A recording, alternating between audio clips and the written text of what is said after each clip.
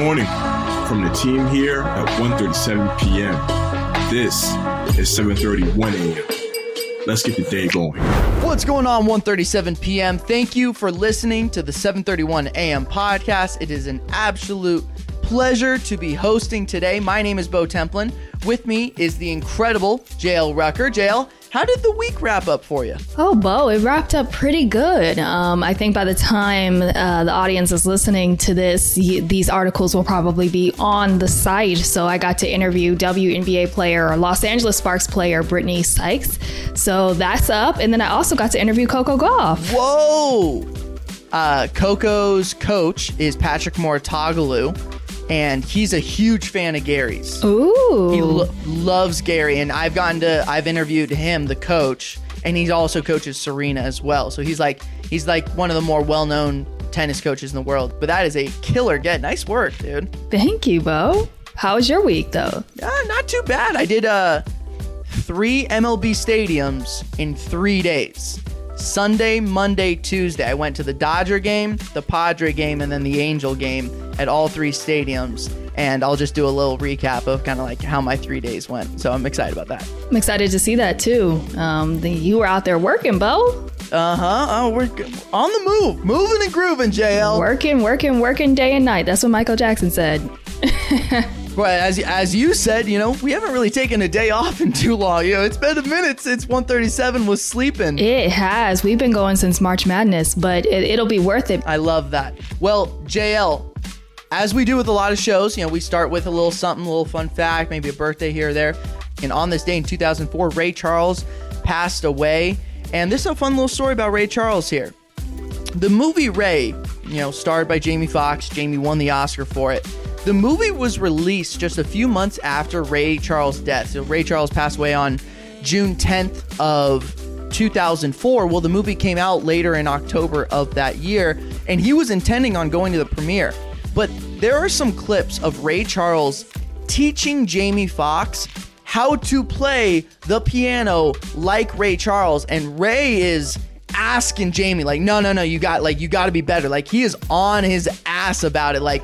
No, how are you not getting it down? And Jamie's holding his own, doing his thing. And it's a pretty admirable little clip that they both really wanted the movie to succeed. Definitely something that's pretty exciting to look back on when you think about the movie Ray. JL, today at 10:30 a.m. Eastern Time, Obi-Wan Kenobi. We are deep into the show. Episode 4 was this week, and Connor Sharon, Elizabeth Pagano will be going live Discord stages to talk about this week's new episode. Should be lots of fun. I think I'm going to be tuning in and listening to what they got to say. Over in gaming, JL, what's the word from Elton on some gaming stories for us? Gaming. We learned a couple of days ago more information about the Summer Game Fest 2022. Along with that, there was some upcoming Last of Us content that was also premiered at the Game Fest yesterday. So here's how it went. First of all, they announced and released a trailer for a remastered version of the original game coming out for PS5 and PC. The remaster releases September 2nd, almost a decade after the original PS3 release. Naughty Dog and Sony also released some concept art for the upcoming Last of Us multiplayer game, with more info to come in 2023. Gosh, that feels like such a long time, but it's coming in 2023, guys. We also got a first look at the 2 leads of the forthcoming HBO show, which is the first time we've seen the faces of Pedro Pascal's Joel and Bella Ramsey's Ellie. Co-president of Naughty Dog, Neil Druckmann, directed the episode that the snippet is from and promised that the show will be the most faithful video game adaptation we have seen to date. Bo, what else is going on in gaming? Well, we got more news from the Summer Game Fest showcase. I don't know a whole lot about gaming, but this is certainly something that grabbed my attention. Marvel and DC fans got some really fun trailers to get equally excited about when it comes to the Summer Game Fest showcase. Marvel's Midnight Suns, which is a tactical strategy RPG slated to drop on October 7th.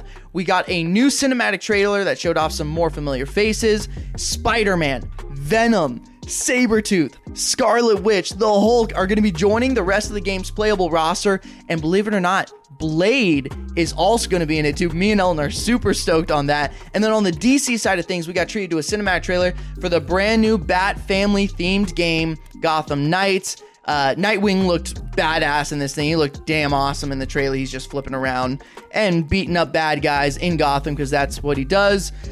Batgirl, Robin, Red Hood are also going to be joining in on the Vigilante Fun. Very exciting stuff. JL, hip-hop, something in the water. Artist lineup revealed. Talk to me. What's the breakdown? So Pharrell has his 2022 edition of the Something in the Water Festival. Again, it's been a while since we have seen this, and Pharrell himself is going to bring out Clips, which is somebody that he's produced. SZA, Nori, another Pharrell production, Q-Tip. It's been a while since we've heard from Q-Tip, but all of them are joining the stage during his set, but also 21 Savage, Anderson .Paak, and the Free Nationals, as well as Black Party, have been added as additional performers, but that is not all. Tyler, the Creator, Pusha T, Usher, Ashanti, Ja Rule, Denzel Curry, Lil Baby, Roddy Ricch, and so many more are going to be a part of this festival. It's going to be in DC, and it's going down June 17th through the 19th, so that is next weekend, guys. It's pretty cool. We're getting these announcements kind of late. I wish I'd gotten tickets because Bo sounds like it's going to be a mix of like the early 2000s with the new school. It's going to be cool. I believe Tierra Whack, who's a friend of 1:37 p.m. I think she's in the festival as well. Yep, she's listed, Tierra Whack. She's in it. Yeah, and that caught my attention. She's a family member of 1:37 p.m. Shows a lot of love. We show a lot of love to her. So that's pretty cool to see a name like that get mentioned. No doubt about it. She is a phenomenal performer, and she raps live. She does everything live, along with choreography too.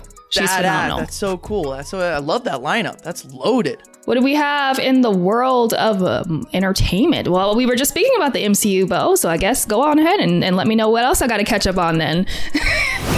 Entertainment. JL, we got another movie announced for the MCU, and I don't know if you remember, there was a movie called Suicide Squad like 5 years ago. Mm-hmm. They made a new one about a year ago. Well, that was DC. This is the MCU's version of the Suicide Squad. So it's like it's a group of kind of good guys, kind of bad guys, but now they have to fight for good. They have a reason to fight for good. Sometimes they're held against their will to do it. And Deadline first reported on Thursday that Marvel Studios have begun development of a Thunderbolts movie for the MCU. In the comics, the Thunderbolts are this team of supervillains and anti-heroes, and they're forced to work together. The movie's going to be written by Eric Pearson, who wrote Black Widow.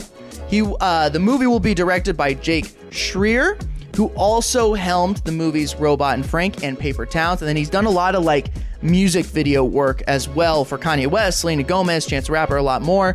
And there are quite a few names that we think could be in this movie, like Florence Pugh plays a character named Yelena, who's very much a possibility to be in this movie. I think Wyatt Russell's John Walker has a good chance to be in this movie. Maybe an Abomination could be in this movie. Shang-Chi's sister, I think, has a decent chance of showing up. And there's some pretty interesting names in this thing. I think Sharon Carter is the power broker. This is an exciting direction, I think, for the MCU. JL, we can wrap things up over in sports, where we have a special edition as we are bringing on a guest to the show, Ben the Bane Davis, to talk about UFC 275. Let's get into it. Sports. What's going on, 1:37 p.m.? Fun edition here for the 7:31 a.m. podcast as UFC 275 is going down mañana noche. Tomorrow night, it should be a doozy. I mean, the UFC has a... Mañana noche should be a bueno noche. It's a fire card packed from top to bottom as usual. And for our 7:31 a.m. listeners, that voice that you are hearing is the fighting pride of Arizona State University, contributor to Verdict MMA's TikTok, MMA Twitter all-star, and the Ray Luongo of Rumble Boxing, the one, the only Mr. Ben the Bane Davis. How we doing, Bane? The weakest list of accomplishments. Oh, I disagree. He has TikTok. He's a boxing instructor. I disagree. I thought that was a pretty good little resume I just read off here. How we doing, brother? It's great to be here. Huge fan of you, Bo. Is it short for Bosif? Is that what it is? Full name? It's Robert. It's Robert. So honestly, what's kind of in recent years, I've kind of attributed a lot of the Bobby Knuckles, Robert Whitaker nickname. So a lot, when I was in college, a lot of the guys would be like, "Oh, Bobby Knuckles," when I would get in my MMA or boxing. And then it just kept getting shorter and shorter. And now it's Bo. Are you going to go by B or O at any point? Or are you just going to cut it down to one letter? If that's what the people want, if they want it to be B or they want it to be O, I will take anything. I'll sell my soul to the devil for this podcast. Bang, we got UFC 275 tomorrow night. This should be a doozy here. We've got 3 big fights. I got one more fighter that I did want to ask you about. We got to keep it quick. So let's start here. Glover Teixeira, the champ. Yuri Prochazka, the challenger. Glover's plus 170 on DraftKings. This is the old man, right? The old man who captured gold at the twilight of his career. Is there one thing you're looking at that really excites you about this fight?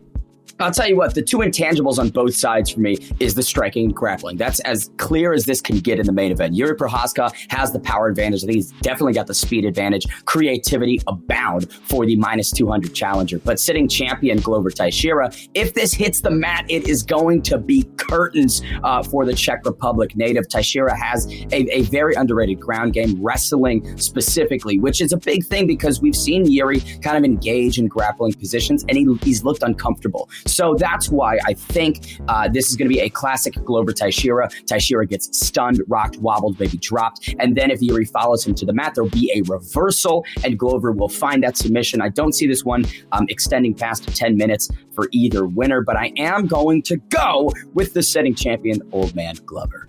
One thing I like to do is, because it's hard to tell people what to do with their money, right? You don't want to tell people like, oh, you don't want that. You don't want the backlash of, oh, Bo said that you should bet, under 2.5. Of course. My one piece of advice, though, when I tell people that want insight on gambling or anything, pick something specific, right? Yuri's a minus 200 favorite, and taking him money line to me doesn't seem all that wise, especially against a guy who could be a potential matchup nightmare. I will say this, though. Last 10 fights for Yuri Prochazka, all by finish. He has finished all of his last 10 fights. So if you were going to go with Yuri, if you're going to go with the wild boy, the guy who can knock you out at any time, why would you not take him by finish? You know what I mean? If you're going to take the guy, you better be taking him by finish. I want to move on into the co-main event here. Valentina Shevchenko, the Bullet. The Russian spy, the woman who can fly a plane, can shoot a gun, can speak multiple languages. And if you're locked inside of a cage with her, history shows that you're going to have a pretty bad time. Taila Santos, though, wants to step in. She's a plus 450 underdog. Sell me on why Santos has a shot in this thing. Now, here's the only way that I can really back Santos in this one is outside of this fight itself. Remember Amanda Nunes and Juliana Pena not too long ago? Pena closed, massive underdog, and then surprised everybody. Juliana Pena, in her past couple wins leading up to that title shot, wasn't entirely convincing. She lost by submission to Germaine Durandamy, and whenever you lose to the Iron Lady, who's a kickboxer by trade, you're losing by sub. I just didn't have any faith. But then she surprised everybody. So I'm not saying that lightning strikes twice, but Taila Santos, number 4 contender in that division, at plus 450, might be worth a little bit of a stab, but Shevchenko inside the distance, likely the better value in that co-main event. The reason we watch is because we don't know what's going to happen, right? We always see these champions who maybe hold the belt for a really long time, and then they say, oh, well, can they be beat? Well, if we don't know, that's why we watch is to figure out is whether or not Valentina is beatable or not. And then third fight, we got to discuss it real quick because it was fight of the year just 2 years ago. Weili versus Joanna Jędrzejczyk. I think Joanna got as close, in my opinion, as she was ever going to get to beating a top 2 fighter in a division at this point in her career, and that's not a knock. That's the reality of fighting. I find it hard to believe that she puts on the same performance that she did last time, but tell me why I'm wrong. Well, I honestly agree with you. I don't want to tell you you're wrong because the reality of the situation is when you are out and you're not fighting inside the octagon for an extended period of time and then you come back, historically, you don't have more success. And Zhang Weili has been more active and she's added a lot more wrinkles to her game. We see grappling advancements in the last 2 years that Joanna Jędrzejczyk simply hasn't shown because she hasn't shown anything. So for anybody watching, if you do want to lay some pound anywhere, I'd go with Zhang Weili because it's just more proven that she has upgraded and her hair looks fantastic. The hairstyles are always amazing with Zhang Weili. Zhang Weili, you're talking about the developments in the grappling game. she showed that off a bit at Madison Square Garden when she took on Rose Namajunas for fight number 2, because she scores a pretty powerful takedown, I believe, in the first round. Rose was able to minimize the damage a good chunk because her ground game's so good, but Weili showed improvements across the board as she progresses on in her career. Pretty exciting stuff. Ben the Bane Davis, this was fantastic. It was fast, it was quick, but this was perfect, man. Thank you for joining the 7:31 a.m. podcast. Thank you, Bo. Talk to y'all soon. Peace, brother. Thanks, Bo. That was a great interview, and I believe that was our first guest to ever be on the 731 podcast, so thanks for that. And that's going to wrap up today's episode. For more detail on these stories and more, make sure you head to 137pm.com or follow 137pm on all social media platforms. Also, be sure to hop into our Discord so you can chat with us in our community. We'll be back with you guys on Monday, and as always, remember to stay curious.